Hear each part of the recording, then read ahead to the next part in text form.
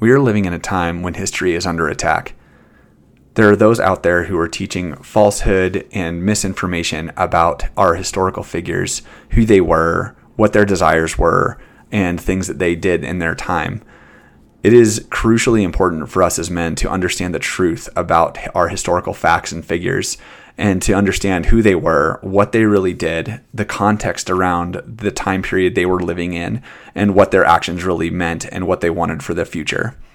Today we're going to be taking a look at a great historical figure, Christopher Columbus, and we're also going to look at a lot of the myths that are surrounding him and the fallacies about who he was and what he did.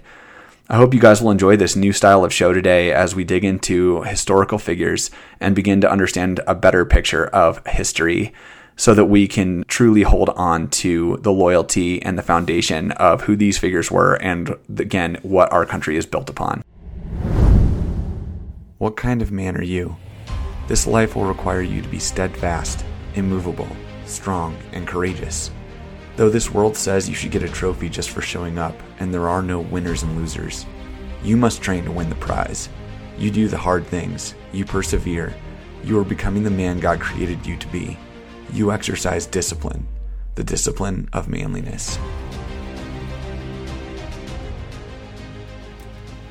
Gentlemen, welcome back to the Discipline of Manliness podcast. Thank you so much for joining me here today. It is great to have you back, or if you are with us for the first time, thank you for tuning in. This podcast exists to build up men to be disciplined and faithful men who have a vision for their lives, and they execute that vision on a daily basis. Our intention here is to become the men that God created us to be. I am your host and founder, Colin Hornback. I am by no means the epitome of discipline or manliness. I am just a man on the path. I'm working to become a better man each and every day and to become the man that God has made me to be. And I'm here to just share what I'm learning and how I'm developing in my masculinity.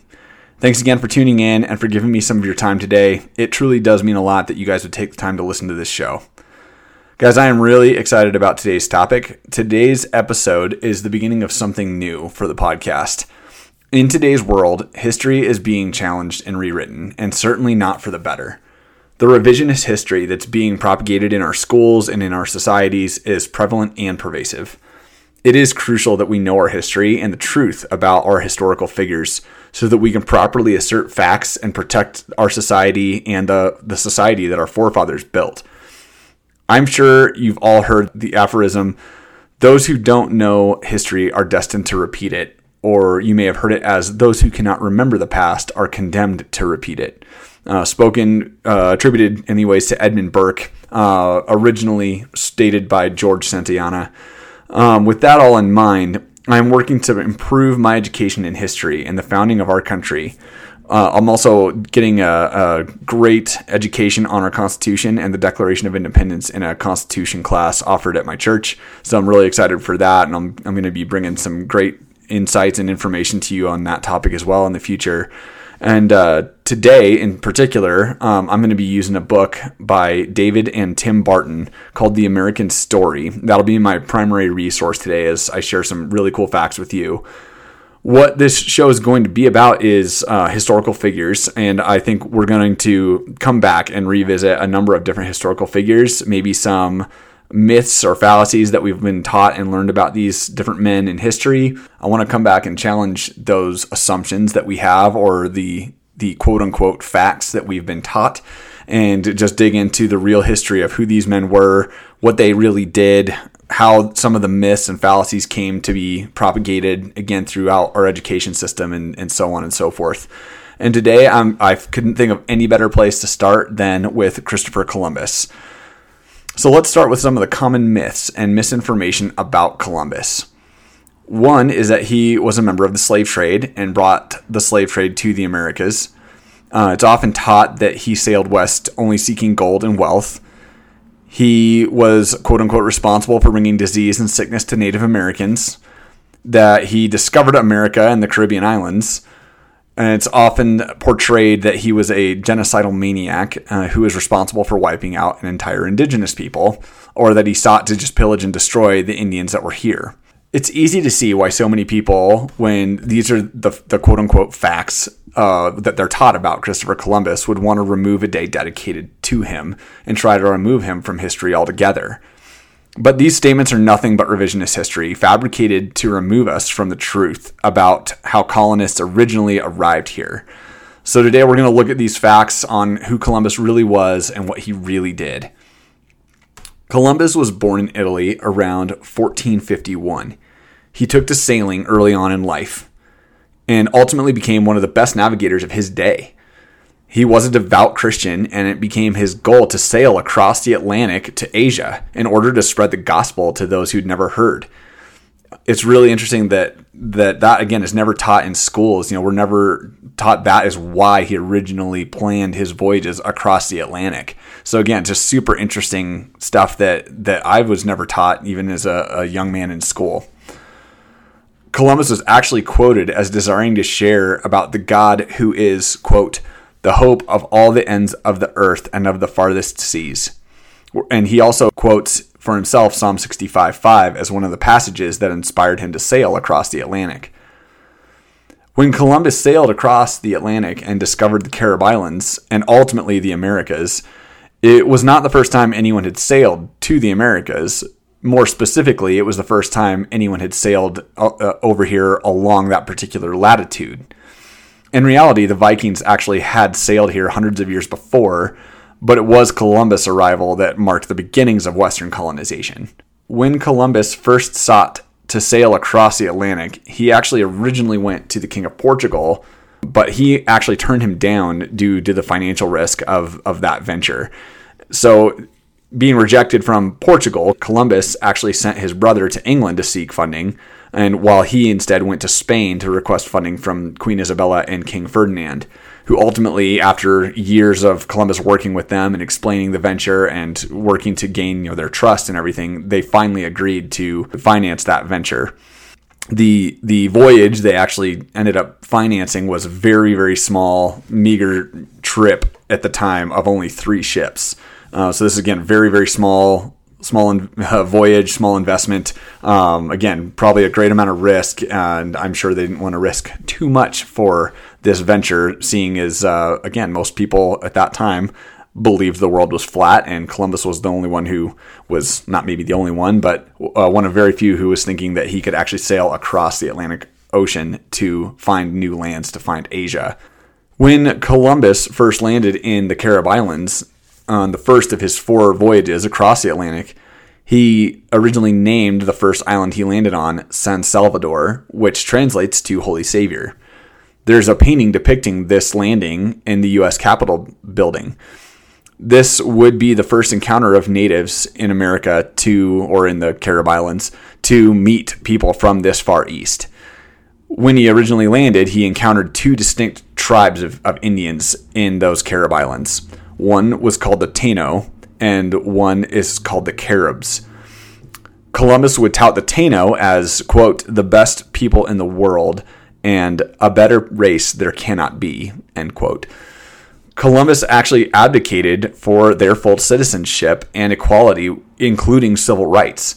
The Caribs, however, which is where we derive the word Caribbean, were also known as cannibs.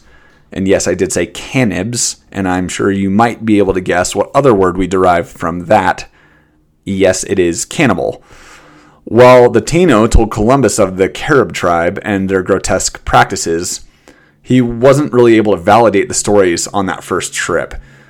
After finding this friendly group of Indians, though, Columbus did sail back to Spain and ended up returning with 17 ships and 1,200 settlers to come to this kind of new world.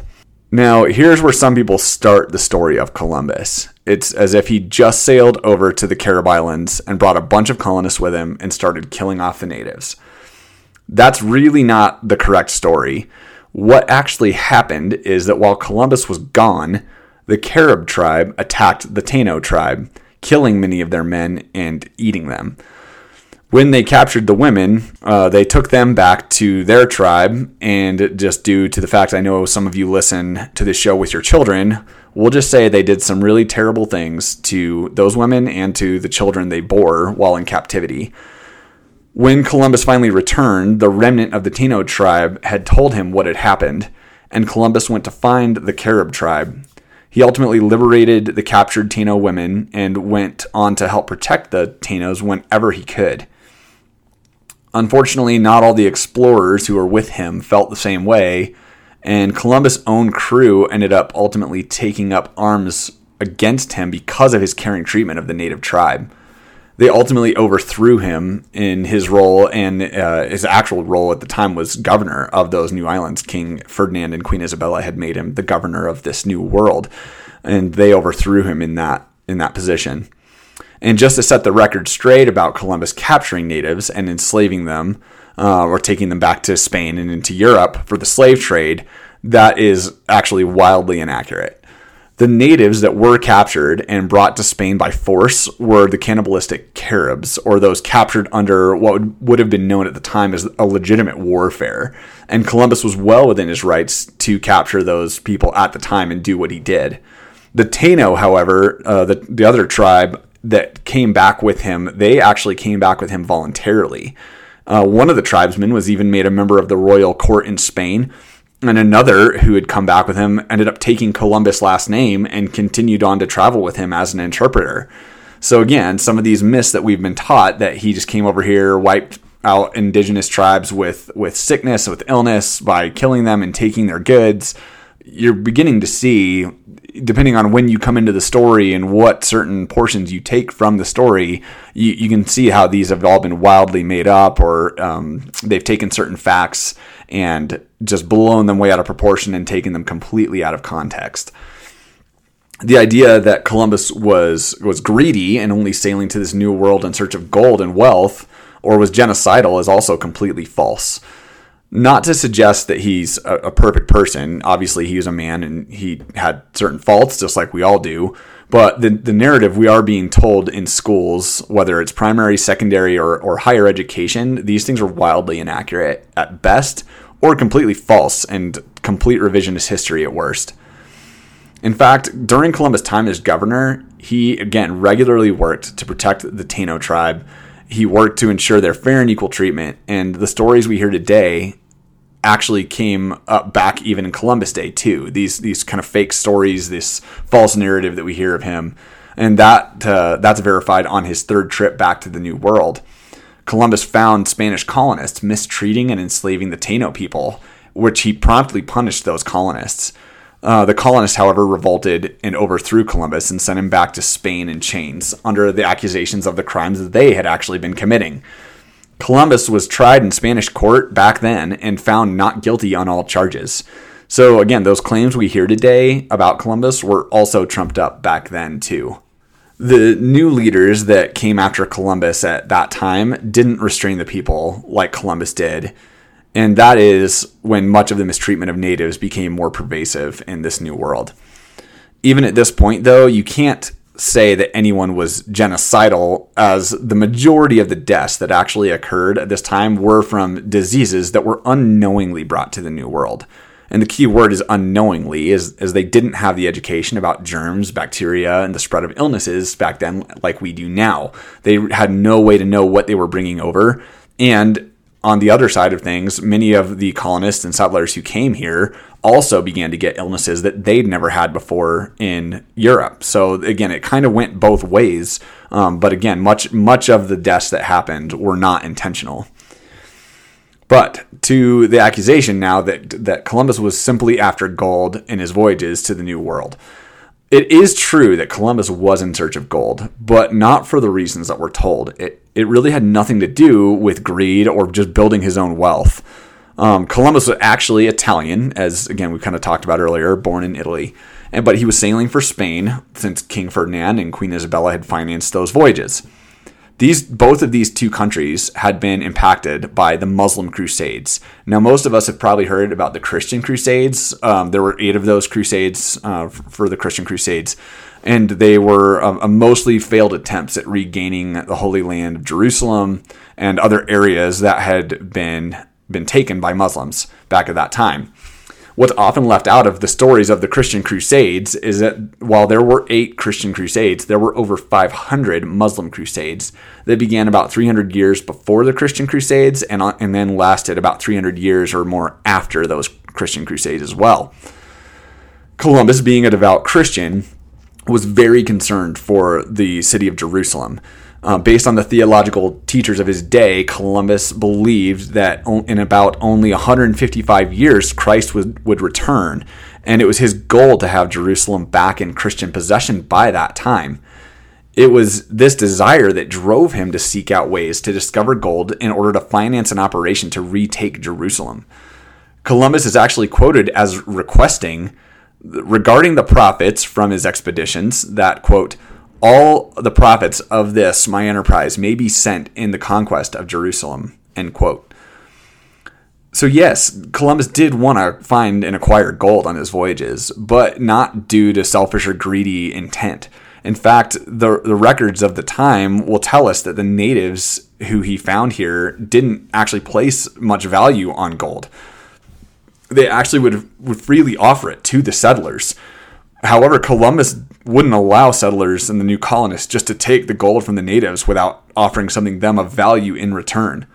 And so while Columbus was after gold, he sought it to fulfill what he believed was his religious duty to recapture the Holy Land for the Lord's return, and again would refuse to take gold from these natives without offering something of value back, even though they didn't really place a lot of value on it.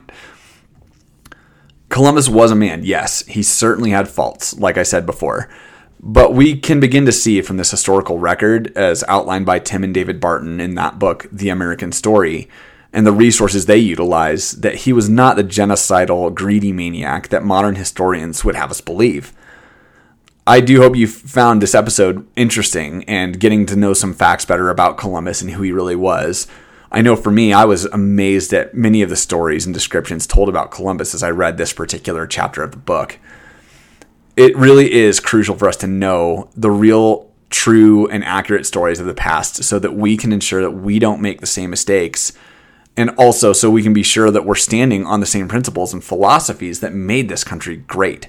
Gentlemen, if you're enjoying this show, I can't tell you how much I would appreciate you guys going into your podcast platform and leaving me a rating and review. I'd love to continue to hear any thoughts on this episode. I know this one was a little bit different than the other shows I've done, but I did really enjoy this topic, and I'm really looking forward to bringing some more topics like this and dropping them in the lineup from time to time, and just setting the record straight on a variety of historical figures, historical facts, and things like that. I do hope you guys have a great week, and until next time, I hope you guys will keep practicing the discipline of manliness.